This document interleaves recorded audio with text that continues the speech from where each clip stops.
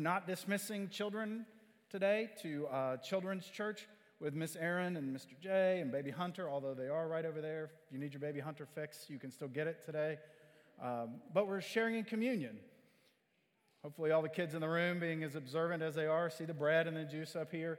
And so we're going to share in this communion meal together, and our children participate in that with us. And so we're all staying in the room together today. And also you may notice these beautiful flowers that are here.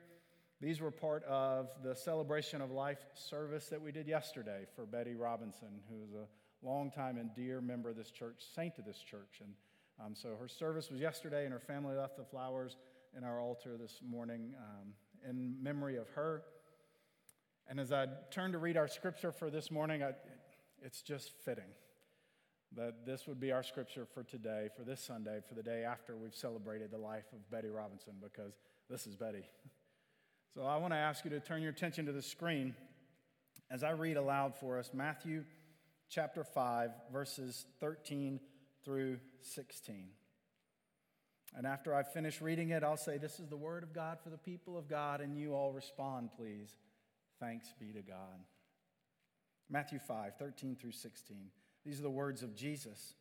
"You are the salt of the earth. But if salt loses its saltiness, how will it become salty again? It's good for nothing except to be thrown away and trampled under people's feet. You are the light of the world. A city on top of a hill cannot be hidden. Neither do people light a lamp and put it under a basket. Instead, they put it on top of a lampstand, and it shines on all who are in the house. In the same way, let your light shine before people, so they can see the good things you do and praise your Father who is in heaven." This is the word of God for the people of God. Thanks be to God. So I mentioned having observant children in the room. Not only did they notice, I'm sure, the bread and juice, but probably a couple of other things that are up here on the altar. The salt and the light. These are two metaphors, powerful ones, that Jesus pairs together in these few verses that are part of what we call in Matthew the Sermon on the Mount. Commonly, we refer to Matthew chapters 5, 6, and 7 as the Sermon on the Mount. If you're looking for something to strengthen, nourish your faith this week, for something to read, Matthew chapters 5, chapters 5, 6, and 7, the Sermon on the Mount. It'll be good for you, I promise. And it, we sort of believe, is encapsulated Jesus' core teachings for who we are and how we live in the world. And to describe that for people, he used these two metaphors of salt and light. And we experience them a little bit differently than they did at the time that this was spoken or written. Jesus called people the salt of the earth, but these days we go light on salt. Right? Because we've discovered that too much of it can be harmful. Right? High blood pressure, heart disease, stroke. So we try to stay low sodium in our diets. One of the reasons we found out it's bad for you is because now it is so readily available and accessible that we put it in everything or on everything, and we've done it so much so that we got too far in there and figured out, oh, wait a minute, this may not be good for us. It's so common that we sort of commodified it to the point that we've even misused it and abused it. So we go light on salt. And this is where it's helpful, I think, to do a little bit of a deeper dive, to dig a little bit more into the Scriptures, to understand the context and the history. This is a trap that we can fall into.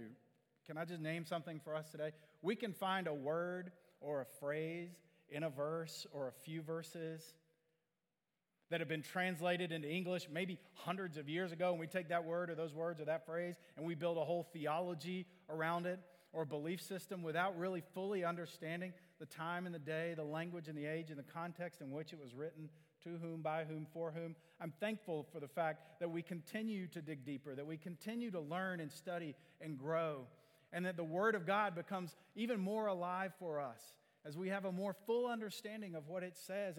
And here's just a great little practical example, because for us, we hear salt and we think, oh, low sodium.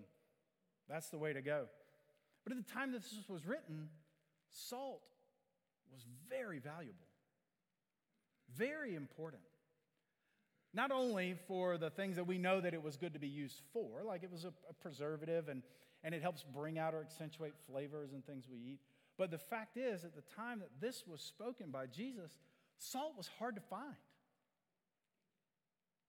It was rare, it was useful, and it was valuable. And Jesus said, you are the salt of the earth. I don't know, maybe if he was saying it today, he'd say, you are the eggs of the earth.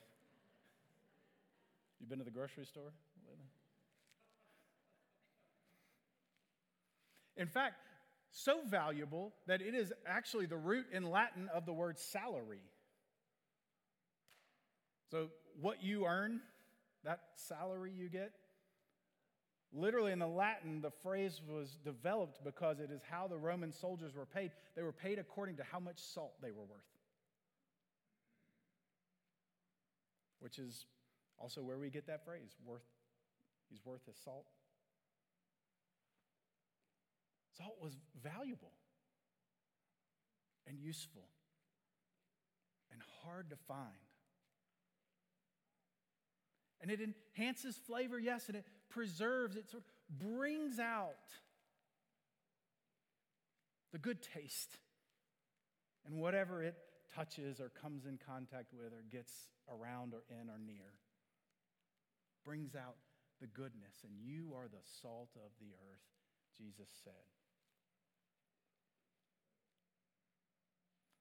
And then he said, what happens if salt loses its saltiness? What is it good for? Absolutely nothing. Say it again. What is it good for? If salt loses its saltiness, Jesus says, what is it good for? Nothing. Just to be thrown out into the street and trampled. Now, that may sound judgmental. You are the salt of the earth. What happens if the salt loses its saltiness? It's good for nothing, just to be thrown out in the streets and trampled. And it's kind of part judgment and part reality.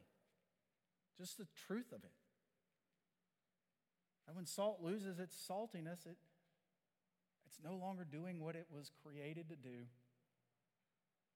It's no longer making the impact and becomes unnecessary, irrelevant.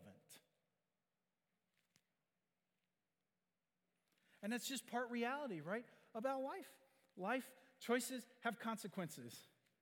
How we live, who we are, results come from that.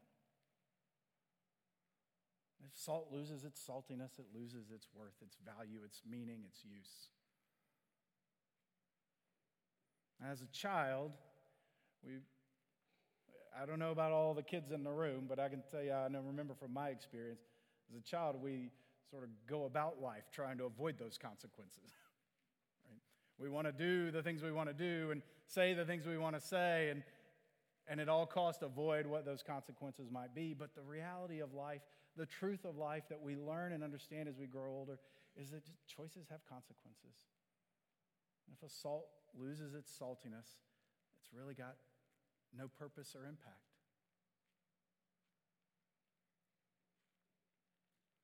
If you feel like the church or the Christian faith is just getting trampled out there, maybe we've lost our saltiness.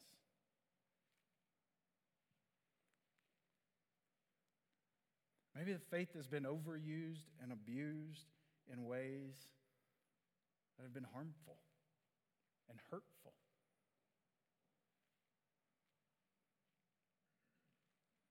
And so when Jesus says you are salt of the earth, I think the question within that is, how are we bringing out the richness, the complexity, the beautiful flavors of this world, of which everything and everyone is a part?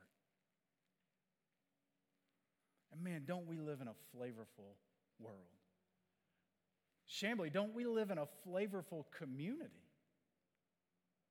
Who doesn't love to go over to Buford Highway and eat?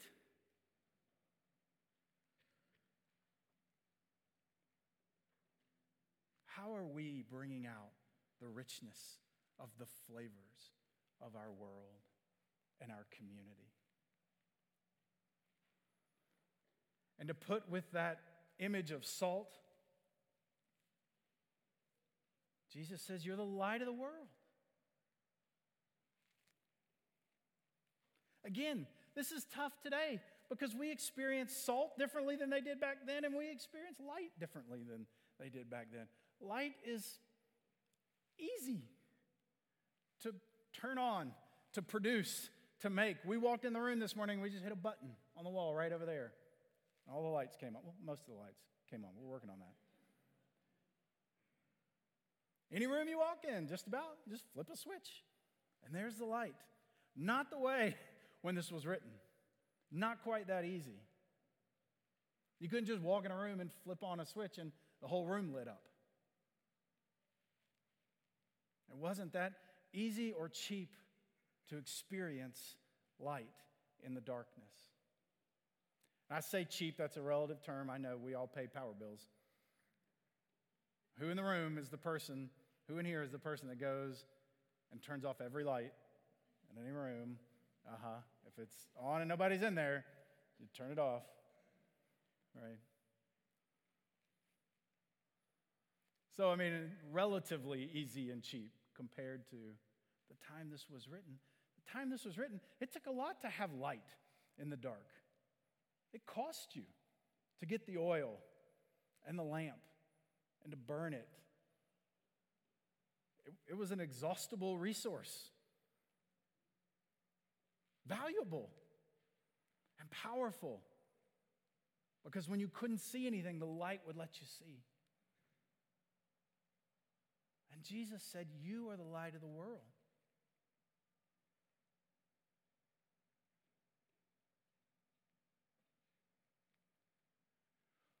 Who lights a lamp and then puts it under a basket? It makes no sense. Let your light shine. Be salt. Be light in the world and in Chamblee today. And then he gives them one last image. He gives them the image of their city. A city on a hill cannot be hidden. And they knew because they lived there. Jerusalem was a city that was built up on a hill. Could be seen from all around. There was no hiding it. Jesus said, just look at you. Look at where you are, where you live, where you've built your temple. You've built it in such a way that it is seen by all your neighbors and cannot be hidden. And you are the people in this moment, in this time in history, who have received the light of Christ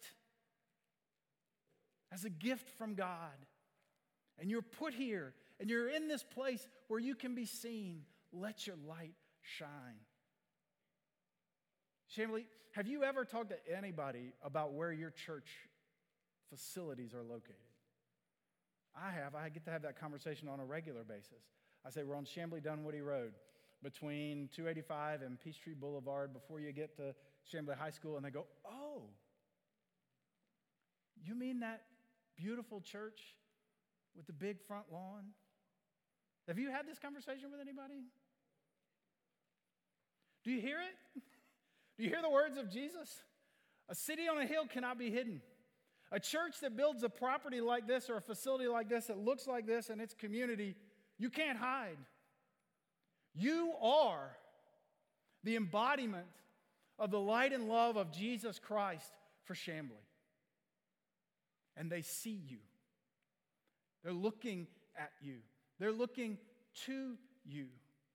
And it's that way on purpose, by design, with the hope and the faith and the trust that the people in this community who are looking for salt, who are looking for something that will bring out the flavors of who they are, who they were created to be, the beauty and complexity of them, the handiwork of God.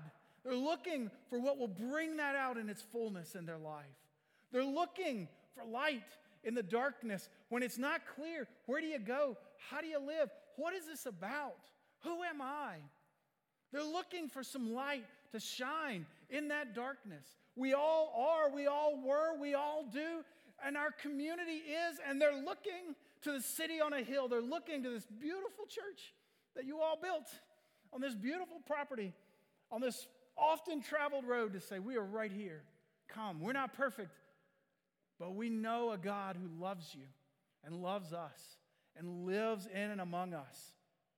And you can experience Him in your life and with this bunch of folks. With all of our frailties and imperfections, with all of our challenges, our pains, with all of our hopes and dreams and aspirations, God is with us. Come on. Let them see you, Jesus said. So they would see who you are, how you live, how you treat each other, how you talk about one another, what you do when the chips are down and when nobody's looking. Let them see that in you and be drawn to God through you and through the work of God's Holy Spirit in you. I love a line that I read from William Tuttle about this passage. He says, you know, it's interesting what this says about the church, because the church is the only organization that exists not for itself, but for the people who are not a part of it. I love how that this passage, that comment and observation turns our attention not inward to us, but outward toward our world, and calls us to be that for them in the name of Christ. Last Sunday, you all prayed for the leadership of our church, and I told you that when we met and talked about what it looks like to grow our church, we discussed growing deep and growing wide. And we also spent a minute on what that means for us personally, to grow deep and to grow wide. And we got a little bit of deep and wide, deep and wide. This morning I got a little bit of this little light of mine. There's a lot to be said for what we learned when we were young about our faith. But for those among us who desire for our church to grow deeper in our faith, in our spirituality, in our discipleship, for those among us who desire for our church to grow wide in our reach, in our impact, in the world and in Chamblee and in Huntley Hills, Jesus said it's you. You are the growth engine of this church. You are the salt. You are the light. It wasn't just a, hey, you can be, or maybe. You are the salt. You are the light.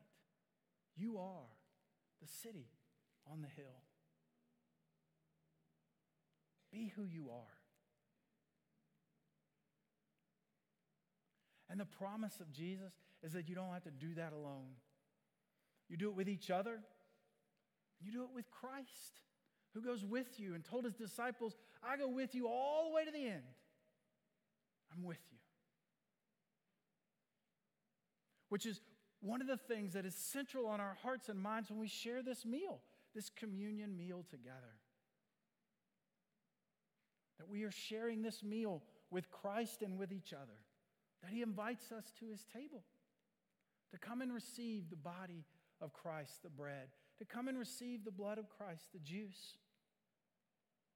And that as we receive them as nourishment, physically and spiritually, that Christ fills us again to go be the salt and light in this world. And so in just a moment, we're going to share in this meal. You'll be invited to come forward. The ushers will help you. Come in an orderly fashion, and you'll be given the bread and the juice, and we'll share in communion together. As you come, how would you come to be the salt and to be the light in our world today? I want to ask you to join me in our communion liturgy.